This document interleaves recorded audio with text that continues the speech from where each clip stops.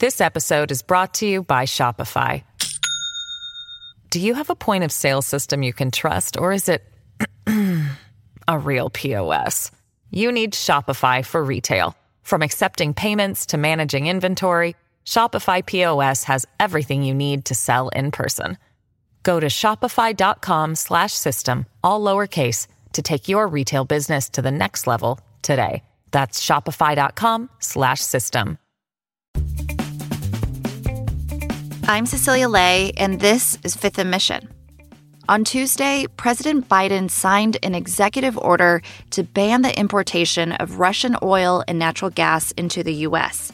This latest move raises the economic stakes for Russia nearly 2 weeks after the country invaded Ukraine. Today, we have an episode of It's All Political on Fifth and Mission. We'll take a deeper look at how the United States is applying pressure on Russian President Vladimir Putin. We should be willing to sacrifice a slightly higher price at the pump, or even a significantly higher price at the pump, so that the Ukrainian people are able to fight back. That's Congressman John Garamendi, a Democrat who represents a district north and east of San Francisco. Senior political writer Joe Garofoli spoke with him on Monday ahead of the White House's latest oil and gas sanctions. Under the 2020 redistricting, Garamendi will be running for re-election in a district that includes parts of the Inner East and North Bay. In his conversation with Joe, he shares what he learned from his Zoom call with Ukrainian President Volodymyr Zelensky over the weekend, and what Russia's invasion of Ukraine means for people here in the Bay Area and in California.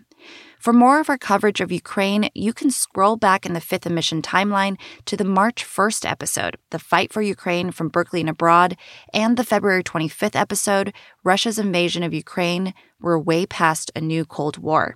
Here's Joe Garofoli, and It's All Political on Fifth and Mission. Thanks, Cecilia. I talked to the congressman on Zoom Monday afternoon. He was in his office at the Capitol.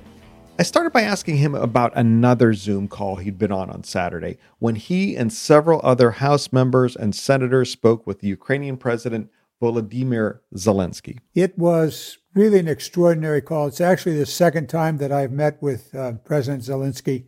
What I saw in this Zoom conference was really the extraordinary leader, a gentleman who had no political experience, but understood the dynamics of leadership. To address a nation in crisis, it was really important to see him in his element, a man of great courage. He knows that he's the first person that the Russians are going to eliminate. And he actually talked about a mayor that had been executed, as just a way of introducing us to the risk that the political leadership in Ukraine has.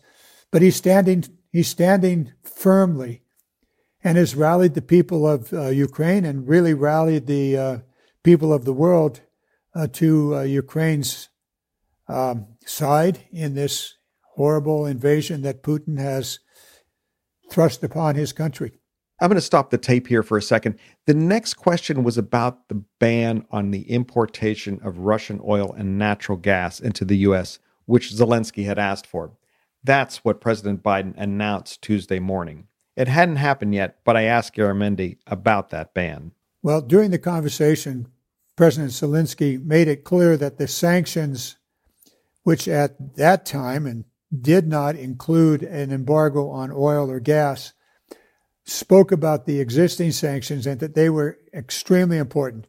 He also asked that Visa and MasterCard not be allowed to be used in Russia. And then he went on to the issue of natural gas and oil and asked us to work to prohibit or embargo Russian oil and gas. He did ask for that and made it clear that such an embargo would go right to the pocketbook of Putin, his cronies, and the Russian government, which gets a little more than 50% of their revenue from the extraction and sale of oil and gas. How would this affect your constituents back home? U.S. Russian oil is about 3% of U.S. Crude imports last year. What would this mean for us living in the Bay Area? Would our gas prices go up more? Well, the oil market is an anticipatory market. It's a market that anticipates disruptions in the supply of oil or increases in the supply of oil. So this potential embargo and the cutoff of oil to the United States had been anticipated at least for the last several months as the Russian military built up its forces around Ukraine. So the question is, how much of the current increase has been anticipated and already built into the pricing, or how much more price increases would occur as the reality actually hits? The other piece of this is that there is considerable evidence from the quarterly reports of the petroleum industry that they are wreaking havoc to the price at the pump. Their profits are soared. The buyback of stock by all of the major petroleum industry are extraordinary. Doubling, tripling of the buybacks, cash flow going through the roof, and profits similarly. There's a desperate need, in my view, for the public to understand the economics of the international oil market, and specifically how much price gouging is going on by the major oil companies. So you're saying this is not, we can't necessarily blame this all, our price increases on anticipation of cutting off Russian fuel. This has been in the pipeline, so to speak, for a while, and those price increases are due in part to oil company price gouging, you're saying? I believe that there is a strong case to be made that the petroleum industry is increasing prices, taking advantage of the of Russia's invasion and the potential cutoff or reduction in the availability of Russian oil and gas. And that evidence is found in the most recent quarterly reports of the major oil companies that they are raking in the money hand over fist, and their profits are soaring way beyond what would be a normal economic situation. President Zelensky also wants a no-fly zone. Would you be in favor of that? Because we've heard analysts say that that would put U.S. forces potentially nose to nose with Russian forces, and then that could escalate this whole situation.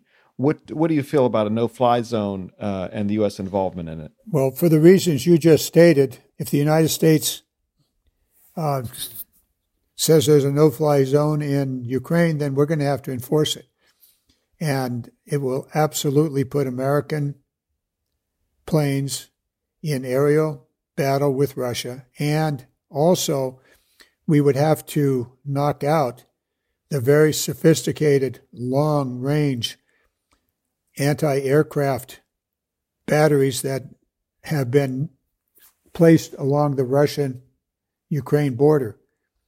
The only way we could enforce a no-fly zone is to fight Russia in the air and on the ground in Russia, knocking out those anti-aircraft batteries. That is not a good situation. Therefore, Zelensky knew that and did not, while he had asked for a no-fly zone, he did not push that at all. Instead, he wanted us, the United States, to make available on the used airplane market Russian-built MiG fighter jets from Poland, Romania, and Bulgaria. And that is now in process. It should be happening in the next several days. We'll have more after a short break. I'll ask Congressman Garamendi about what's ahead in Ukraine And what sacrifices should Californians be prepared to make if we want to help the people in Ukraine? We'll be right back. You're listening to Fifth and Mission. You can support the newsroom that creates this podcast by signing up for unlimited access at sfchronicle.com/pod or by downloading the San Francisco Chronicle app. This episode is brought to you by Shopify. Do you have a point of sale system you can trust, or is it a real POS? You need Shopify for retail. From accepting payments to managing inventory, Shopify POS has everything you need to sell in person. Go to shopify.com/system, all lowercase, to take your retail business to the next level today. That's shopify.com/system. Congressman, when you hear from your constituents about this war, why should they care about this beyond the obviously the human impact? And what do you tell them? How does what's going on there affect our lives here in the Bay Area? I would suggest they look at history. Look at history of the Second World War, where a dictator was able to gain control of a country and its military and build a very powerful military, and then began expanding his country. That would be Germany and Hitler. There are unfortunate and terrible similarities between Putin and Hitler. You have an autocrat in full power, full control. You have a secret police that is actually larger than the military. You have a very powerful military. And you have Putin, like Hitler, that wants to rebuild what they both perceive to be the rightful destiny of their country. That's the history. And Putin is following the exact pattern that Hitler followed. And pretty soon, you are into a war. The United States tried to stay out. We were ultimately not successful. Given all that, what sacrifices should Californians be prepared to make if they want to do something to help Ukraine here? Personal, in our daily lives, what should we be willing to or be prepared to sacrifice? Well, the first thing is to know what's going on and to understand what is at stake here. It is what is nominally called the rule of nations, in which one nation invading another is simply not acceptable since World War II and the establishment of the United Nations. Second is the democracy. If Putin's able to get away with this, certainly the Ukrainian democracy disappears. And autocrats in other parts of the world will be emboldened because they say, well, if Putin can do it, we could do it in our country, or we could do it in the neighboring country. And so that's important. Secondly, America's values are free people in a democratic process deciding what they want to do. And so if the American values of government and democracy and freedom are of value to us, they are of value to the rest of the world, the populations wherever they may be, not only because those people will be better off and they'll be able to decide for themselves and literally be free of an autocracy and secret police and the like, but also the more democracies there are around the world, the safer the United States is. The stronger our alliances, the interconnection between democracies builds safety for America. And so for all of us, we should be willing to sacrifice a slightly higher price at the pump, or even a significantly higher price at the pump, so that the Ukrainian people are able to fight back. And so that Putin is weakened, his economic situation is weakened by those sanctions, which, when it comes to oil, may very well lead to higher gas prices. Now, the other part of this is that the American economy is largely built on trade relationships with other democracies. Mm-hmm. And that needs to be maintained. And so therefore the European Union and the NATO alliance are taken together our strongest trading partners. And so their security is paramount here. Well, if we back away and America somehow backs away from NATO, as Donald Trump wanted us to do, then we can be certain that Putin will press into Eastern Europe. And that most definitely will set off a world war on the European continent once again. You have been in government many years. You sit on the Armed Services Committee. You're privy to intelligence that, of course, that you know and that's secret. How long do you see this going on? Game out the next few weeks, months. How should we prepare ourselves to?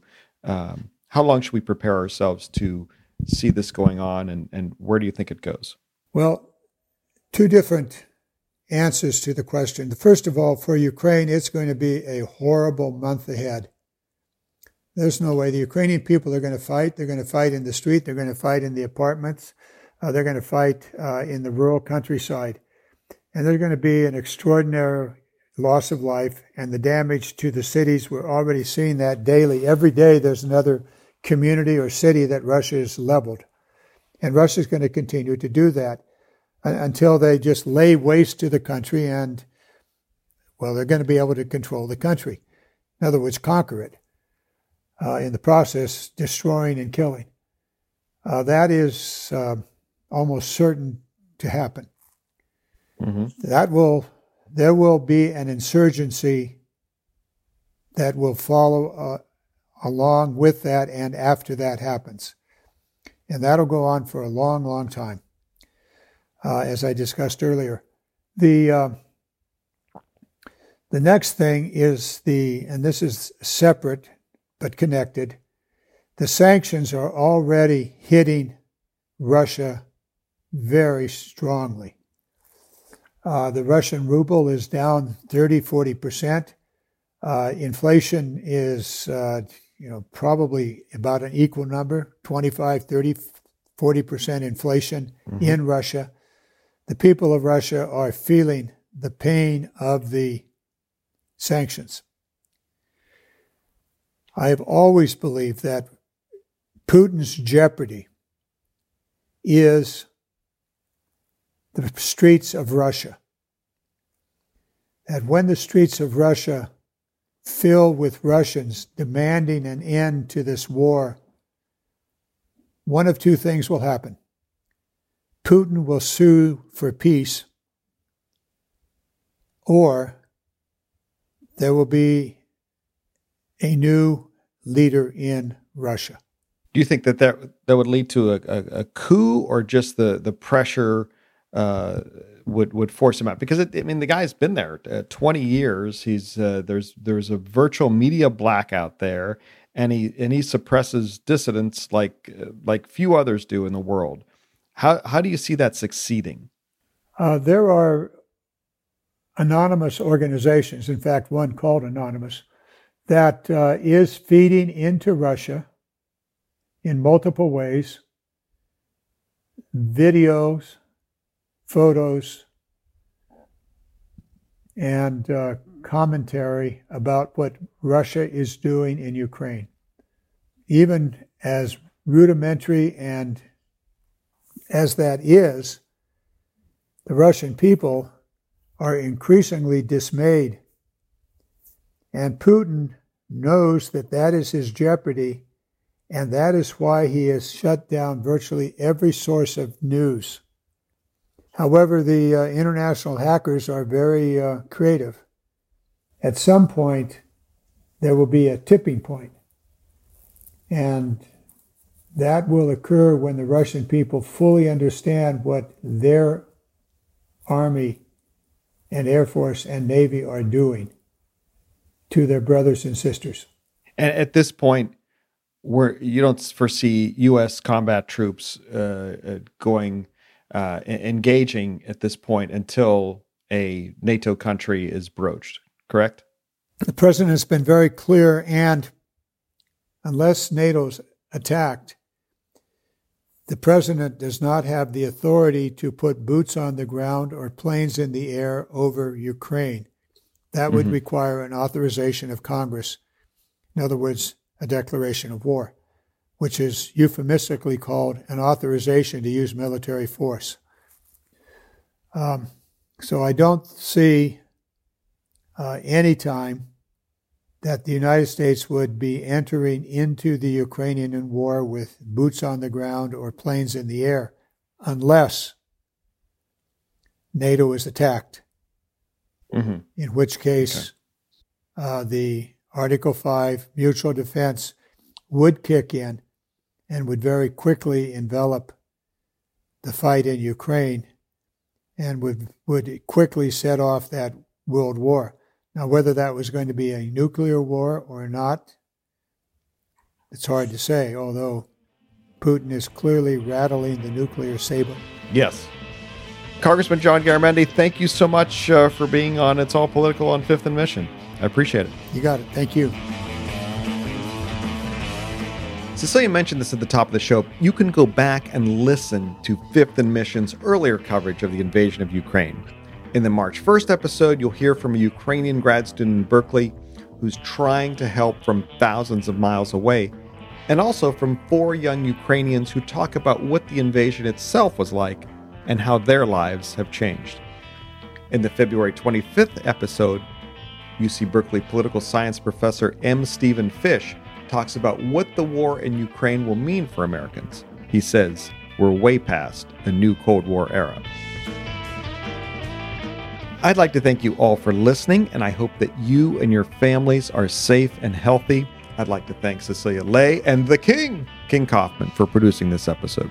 We always like to throw out some love for our theme music. That song you're hearing is called Cattle Call, and it's written by Randy Clark and performed by Randy Clark and Crowsaw. And remember, no matter who you blame for high gas prices, it's all political on Fifth and Mission.